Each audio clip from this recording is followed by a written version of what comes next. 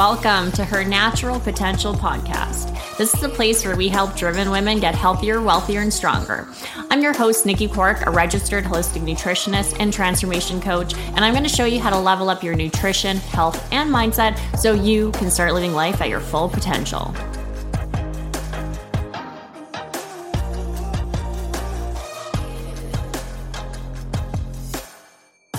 Good morning. We are going to keep it short and sweet today because I have a pretty slam day, but I still wanted to share with you some information just about gut health. How many of you have been eating healthy? You're like, hey, I'm always bloated. I want to feel better. I want to improve my gut health, all of these things. And so you start eating healthy foods and you start incorporating more veggies and you start kind of eating more whole foods and you're doing all of these amazing things when it comes to your nutrition and it comes to your diet, but you're still bloated.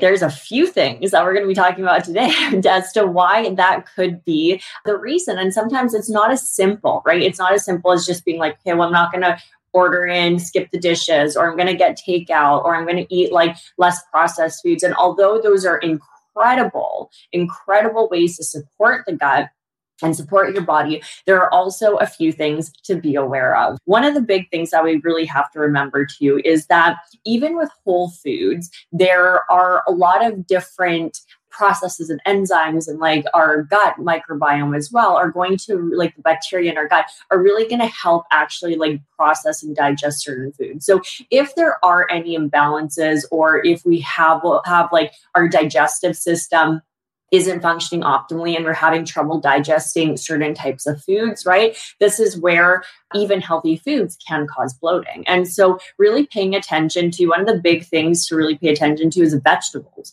right? Like raw vegetables, very, very common to cause bloating because the cell walls, for example, of a lot of vegetables is going to be really difficult to digest. So if you're struggling with eating certain raw veggies, right, and they're causing a lot of bloating, one of the best solutions we can do is simply cook them. So it really kind of helps soften the cell walls. It really also helps with just certain chemicals and stuff that are going to be like kind of natural chemicals in this veggies and stuff that are going to also be a bit more difficult to digest and can also kind of contribute to bloating. So really paying attention to like cooking your veggies if you're struggling with bloating with that. So that's a really easy solution for that. And you can see if that helps. The other thing too is certain types of veggies, right? You may have noticed if you are, for example, having like garlic or onion or cruciferous vegetables, there also can contribute to gas and bloating too. So those are veggies specifically that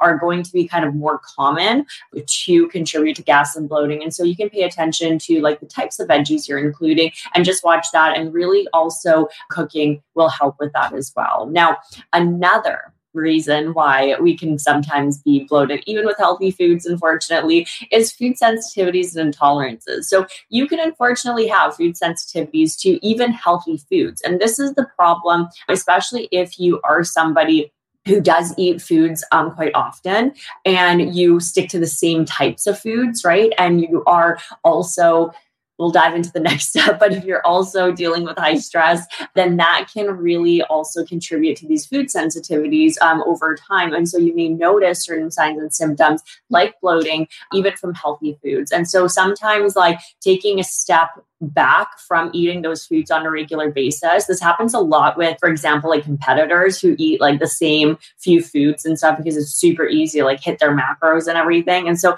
they'll eat the same few foods every single day, all day for months and months and months and months, and then they'll develop food sensitivities. So that is common. And so sometimes taking a step back, rotating certain types of foods, adding more diversity into your diet, and kind of giving your body a little bit of a break from those foods can help substantially. And when it comes to food sensitivities too, this is where even if you take like a food sensitivity test, for example, I'm not going to dive into things too much because we had a full live stream podcast episode conversation about food sensitivities that I did before. But when it comes to food sensitivities, even if you take a food sensitivity test, right, and you get this list of all of these foods that your body's sensitive to, it doesn't mean that you can never have those foods again. So oftentimes by taking a step back, really focusing on reducing stress and really kind of supporting your gut and repairing your gut lining, we can reintroduce those foods where it's not going to be this stressor or this like immune response from the body,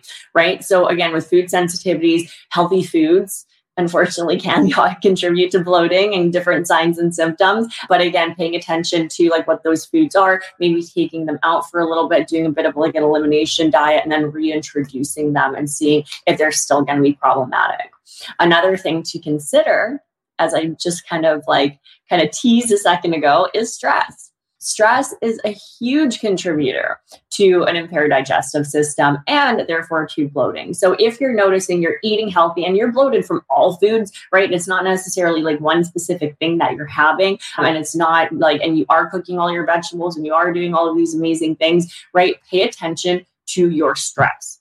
Because when we're stressed out, our body is going to be in more of that fight or flight state, right? It's not going to be thinking about digesting food. It's not going to be producing the proper enzymes and the different digestive processes in order to really optimally digest those foods and that meal that you're having. And so if we are in a constant stressed out state and we're having these foods or we're not chewing or we are in a very we're running around, we're on the go, we're scarfing down our meals really quickly, right? Really, this can really impact our digestion. And therefore, too, we're not going to be breaking down and digesting food properly. And so therefore, too, we're going to be bloated, right? So paying attention to that if you're dealing with bloating all the time after every single meal and it's not like one specific type of food, then it could be related to stress. So making sure you are in a calm state, your nervous system is in a calm state, you are you're relaxed when you're eating, you're chewing your food well, right? And you're sending the right signals through your digestive and your intestinal system in order to properly break down and digest those foods.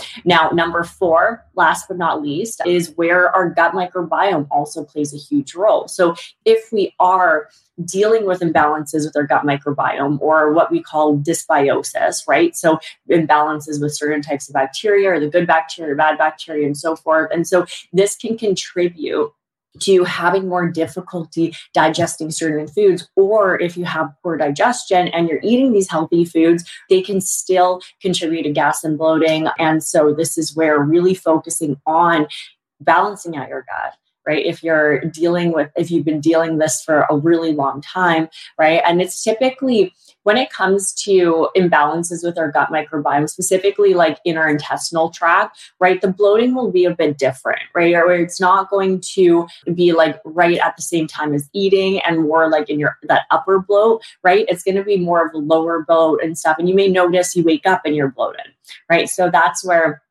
going to be kind of more found in like our intestinal tract versus like our digestive system, right? And so, but of course too, you can be dealing with certain imbalances like SIBO, right? So just really paying attention to those things and like when you're getting bloated, like how often you're getting bloated, if it's related to certain types of foods, and then also where your body can be using that support, whether it be your digestive system or your nervous system with stress, right? Or it can be also your intestinal system. And so the approach to a lot of these things is going to vary person to person, but this is where just knowing too, like there are certain things that could be contributing to bloating, even if you're eating all the right foods, even if you're eating healthy. Now, that being said, there's also a lot of people out there who are quote unquote eating healthy, but they're eating the low calorie, low fat, sugar-free types of foods, right? That are still super, super processed, or they're reading the labels, not the ingredients of certain types of foods and still having a lot of different types of foods that are ultra processed, that have a lot of fillers and binders and preservatives and different synthetic chemicals and colors and so forth. So again, reading the ingredients and then really trying to stick to whole foods as much as possible, right? In the most natural state as you can, as our body intended to ingest and be nourished with. And therefore, too, if you're still having trouble with that, then look at the way you're preparing those foods and you're cooking those foods.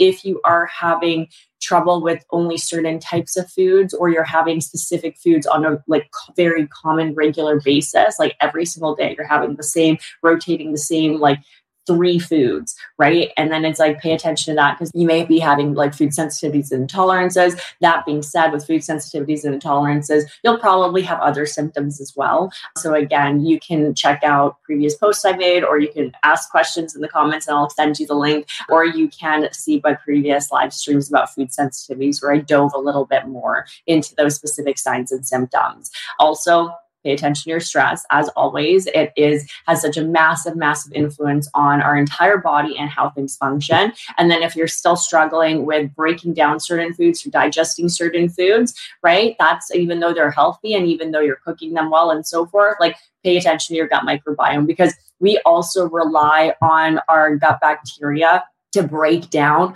a lot of types of foods. This is also why like a lot of people will struggle specifically with like a lot of high fiber foods, right? Or even like plant-based proteins and legumes, right? Because we're also relying on our gut microbiome to really kind of break down a lot of those foods and help us with the digestion of those foods. And so if we have imbalances with our gut microbiome, whether that be through poor diet, whether that be through stress, whether that be through other reasons, right? That's where it may take some time to rebalance that and rebuild that gut, like that balance with your gut microbiome, to be able to reintroduce those foods and not have a problem. Because ultimately, right, we don't want to be having any signs and symptoms from nourishing our body. Like when we have meals and they're good quality, nutrient dense meals, right, they should make us feel energized. Right? We should have this boost of energy. We should feel good after, right? We should feel clean and balanced, right? We shouldn't be like uncomfortable and bloated and feel heavy and lethargic right after. It's like oftentimes that's related to your gut and your body needing some support. So hopefully that gives you some insight on a few things that you can just pay attention to. Number one thing right off the bat, as I said, like if you're having veggies right now, just try cooking them and see if it helps. That is one thing that we can really do. And then of course, too, really supporting your gut microbiome, really supporting your stress, and paying attention to the signs and symptoms that you may be experiencing if they are related to possible food sensitivities or intolerances. So enjoy the rest of your day. And I'll see you guys again next week. That's all we got for this episode. Thank you so much for joining me today. One thing that really helps the podcast and other women who have yet to join us is for you to rate this show and leave a comment in iTunes, Spotify, or wherever you tune in to listen. Please share with anybody you think might enjoy it. And also make sure to connect with me on Instagram at Nikki Clark. Until next time.